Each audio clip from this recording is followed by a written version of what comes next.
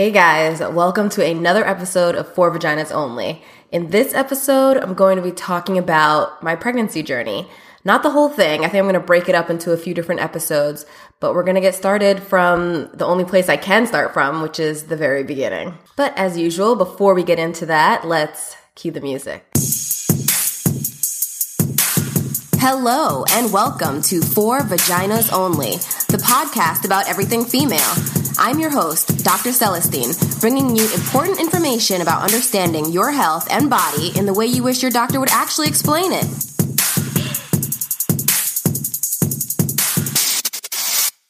All right, welcome back to another episode of For Vaginas Only. I'm Dr. Celestine, if you are new around here.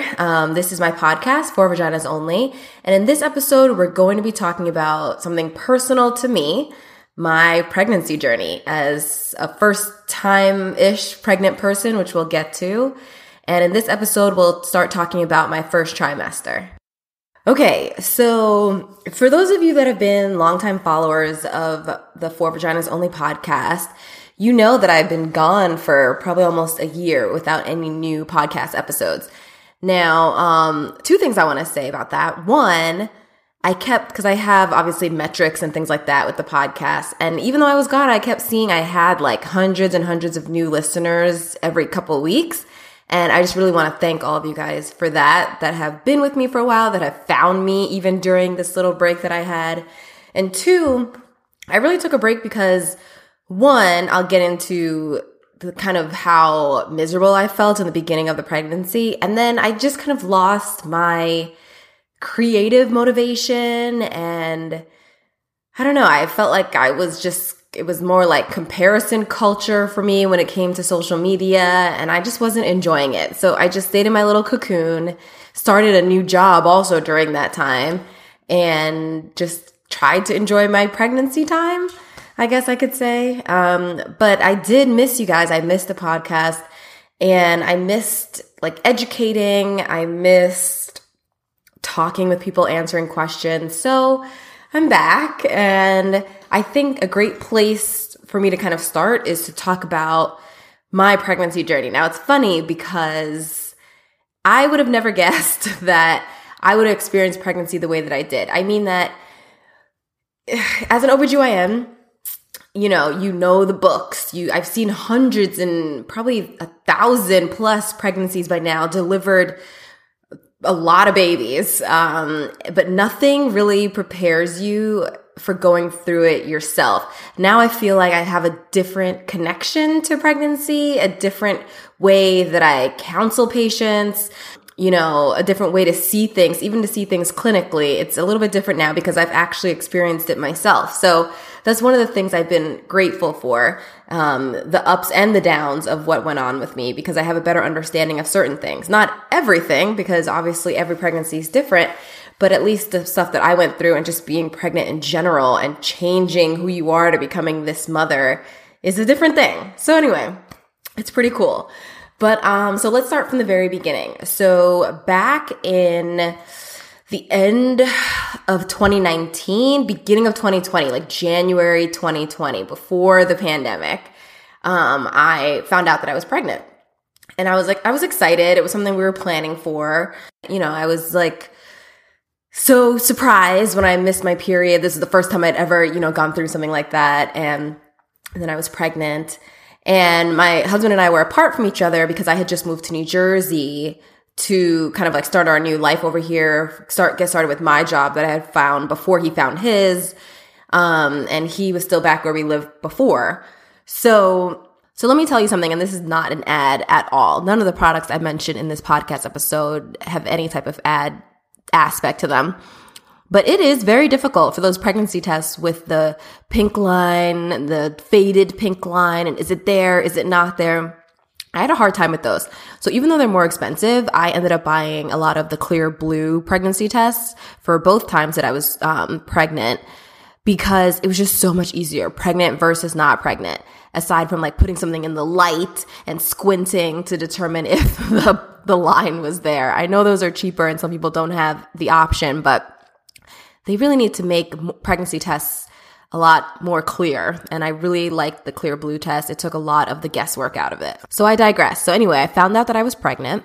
A little scary, a little nerve-wracking. And then I waited kind of a little bit, maybe about 6 to 8 weeks, maybe about 7 weeks to go to the doctor because he was coming to visit and we could do the first ultrasound together. Well, went to that first ultrasound and there was just an empty sac in my uterus. And as an OBGYN, I know what that means. I went back again for another ultrasound, like maybe a week later or so, and it was just a bigger empty sac.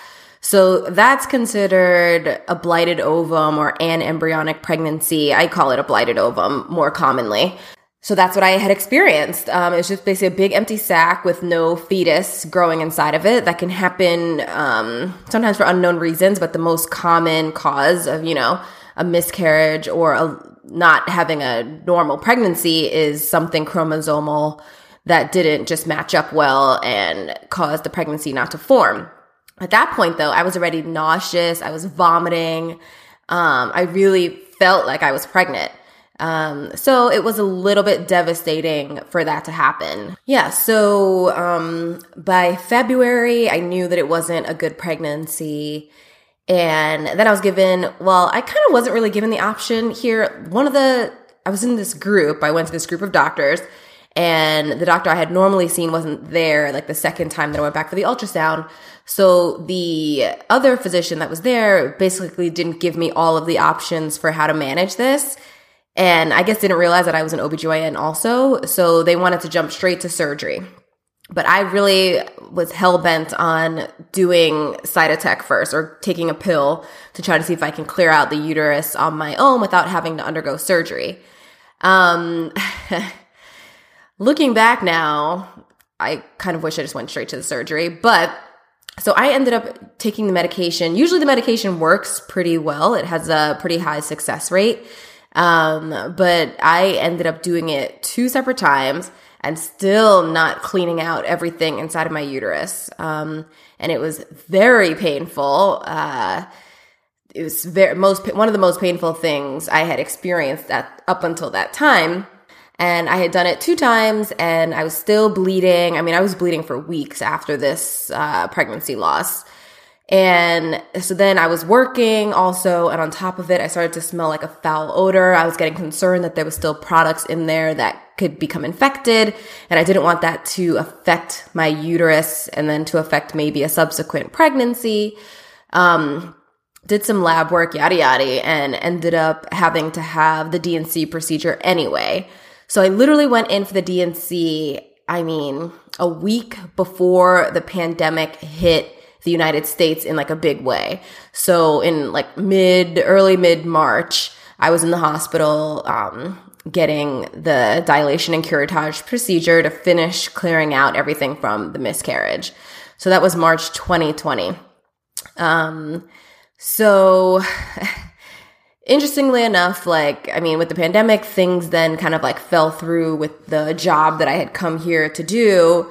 I started looking for a new job. Just so many things were happening. I bought a house. So a lot of some negative things, some positive things, but I don't know. I'm just not I just try, which I guess is a fault, can be a fault. I just try to pick up and move on. So that's what I was doing. Yeah. So like March, April, May, June, July. Then I wanted to give my body some rest. So I took about 3 months off of even trying to become pregnant again. And then sometime in August or maybe end of July, we started trying again. And then by that time, my husband was here. I had a new prospect for a job that was hopefully going to be a lot less stressful than the one that I had started in New Jersey. Found out around Labor Day that I was pregnant again. So it was exciting, but also a little scary, right? So after you experience a miscarriage of any kind or a loss of any kind, you just worry a little bit more. You become a little more anxious with the next pregnancy, which I think is a normal reaction. A lot of people call their next pregnancy their rainbow baby. I've never really used that term. I don't know. I know it gives a lot of people solace and comfort, but we're not all the same, and it doesn't really do that for me. I just knew the second pregnancy around, I was hopeful, but cautiously hopeful. I didn't want to get my hopes up too high. Even the whole way through the pregnancy, like I literally think until the delivery, I still was trying to keep my hopes down because I don't know. I didn't want to get myself too excited for something that might not happen again. And I know that as a obstetrician, that at any point during the pregnancy, something can happen and then it could be over. And that's a sad way to look at it. But I think my past experiences plus having way too much knowledge about pregnancy set my mind up in that way, unfortunately. So anyway, and then of course, so I didn't find out I was pregnant until I was taking pregnancy test after pregnancy test and it was all negative. I think I had a negative pregnancy test all the way almost to 3 weeks after when my period was supposed to start. So I truly didn't think I was pregnant. I had tried the period before that, I had taken pregnancy tests and then I got my period anyway. So I thought this was going to be that as well. Then shortly after Labor Day weekend of 2020, I took the test and found out that it was positive. And of course, that was after I had a Labor Day party here. I had made this margarita drink for everybody. I mean, it was a fun time thinking I wasn't pregnant, but I was. Luckily that, nothing detrimental happened from that, which is, I'm glad for that. So anyway, so I found out I was pregnant again. I was excited. I was so excited. Told my husband about it, but literally didn't tell I told my mom and my husband and my doctor, who was also my friend at the time that I was pregnant, and nobody else. I'll probably get to this later, but I didn't tell anybody I was pregnant until I was after 20 weeks, after my anatomy scan. So anyway, again, cautiously optimistic. So I found out that I was pregnant and I was excited. And literally probably by week 6 of the pregnancy, that excitement went away because I was sick. I was so sick. I couldn't even eat anything. I felt like I could barely move. I was so weak from all the vomiting that I was doing. I would just be in the bed all day, all night, in the dark, just feeling nauseous and vomiting and every smell, movement, even hot water. I didn't even want to take a shower. And I love showers, and I could not take a hot shower. I couldn't be in the steam. Just thinking about it now, I already feel nauseous again. But it was not fun. So I don't know if I officially qualify for hyperemesis. I was in denial though. So hyperemesis, you need some parameters, which include not only weight loss, but having ketones in your urine and the persistent vomiting. And I had lost about 6 or 7 pounds, which if you know me, I'm a pretty thin person. So losing, that much weight I just didn't feel well. I felt weak and I was all of a sudden not happy about the pregnancy any longer because I was just so miserable. I mean, I was happy, but I was also miserable. So it was just very hard to be excited like everybody else was around me. Also, early in the first trimester, I was very crampy.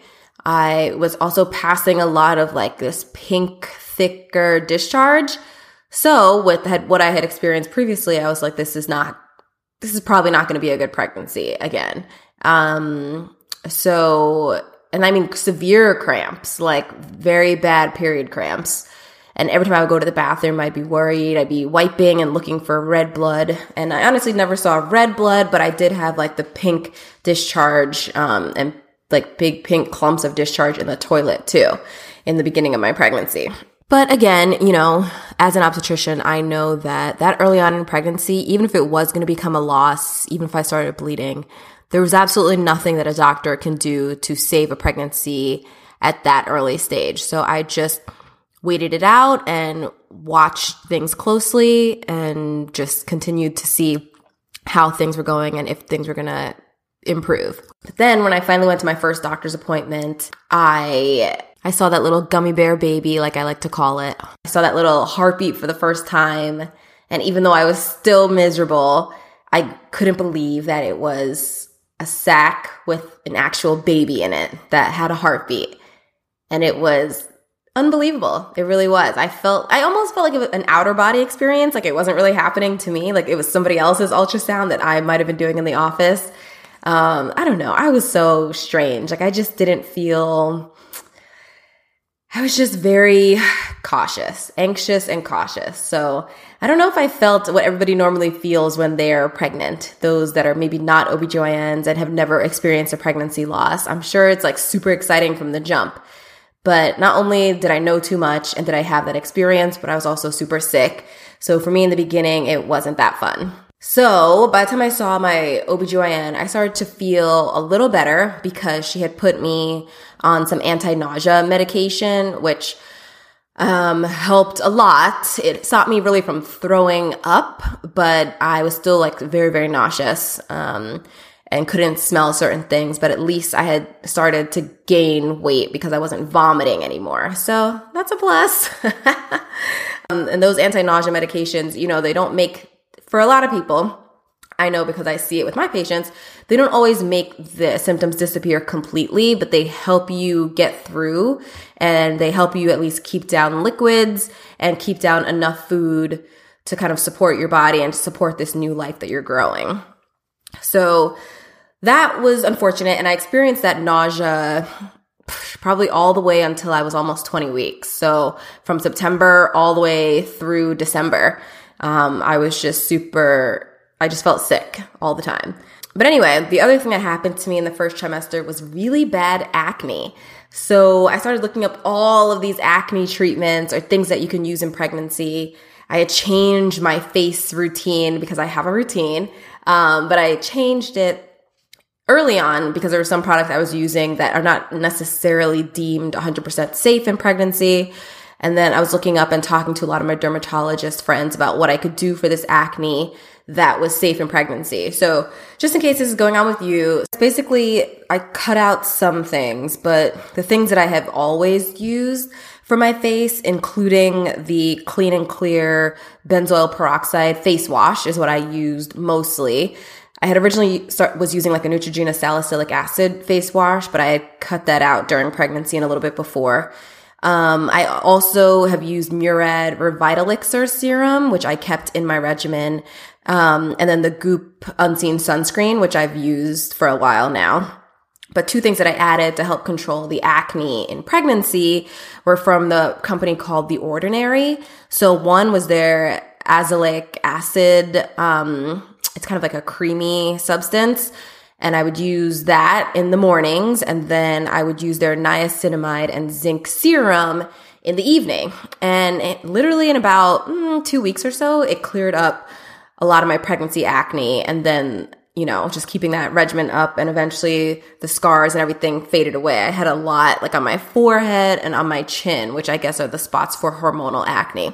I'm not a dermatologist. This is just kind of what I researched on my own and what worked for me. So from having that blighted ovum to the D&C procedure to being upset about that to then getting this new pregnancy that started, I learned a lot of things about myself and about pregnancy in general. I mean, first of all, I learned what it feels like to be pregnant, the ups and downs of pregnancy. I had my first D&C ever. So not only, I know how those things go by the book. I know how the medication works to get rid of a pregnancy or clean out the uterus versus having a surgery versus, how do you get pregnant? All of these things I'm well aware of. But to feel it and to go through it is a different thing, surprisingly. I surprised myself with that. I definitely have a different appreciation for it than I did before. The other thing I learned was every trick in the book in order to help with nausea and vomiting. And let me tell you, your body is powerful. It doesn't matter what medication you're trying or what, like I tell people, small frequent meals throughout the day, avoid the things that make you nauseous, like the smells or the tastes or whatever. You could try everything under the sun. Nothing at least for me, nothing made it go away. It only made it tolerable to where I could actually just function, like only function, not thrive, not be excited, but just function, which I guess is a win, right? Like I always tell people that are my patients, a lot of the things I'm treating, a lot of the medications I'm giving you or the surgery I perform, it may not make you 100% because the body is still very powerful. Nothing we've done in medicine yet kind of overcomes nature 100%, if that makes sense. So that's something that I learned. Also, something that I was beginning to learn, which we will touch on more as these episodes go along, is that I did not love pregnancy. I didn't. It started off rough and it was okay. I definitely didn't have the worst pregnancy I've ever seen because I've seen a lot, but I just didn't enjoy it. It wasn't a thing that made me super happy to be pregnant, to feel the pregnancy, to watch that happen. Like the end result was great. I wanted a baby. I love my baby. But the act of being pregnant, some people, they're like, oh, I could be pregnant 100 million times. That wasn't me. Thank you guys so much for listening to this episode of the For Vaginas Only podcast, sharing a little bit of my journey with you, with a little bit of education, knowledge, how to manage certain things for yourself too. But as always, my experience does not have to be your experience, and everybody is different. So please, please, please, I encourage you to talk to your doctor about pregnancy, about anything you're experiencing, just to make sure that it's okay for you. Any medications, any topical agents you use, make sure that it's okay for you. And that's it. So thank you guys so much, and I'll see you in the next podcast episode where we'll talk a little bit more about the end of my first trimester and going into my second trimester.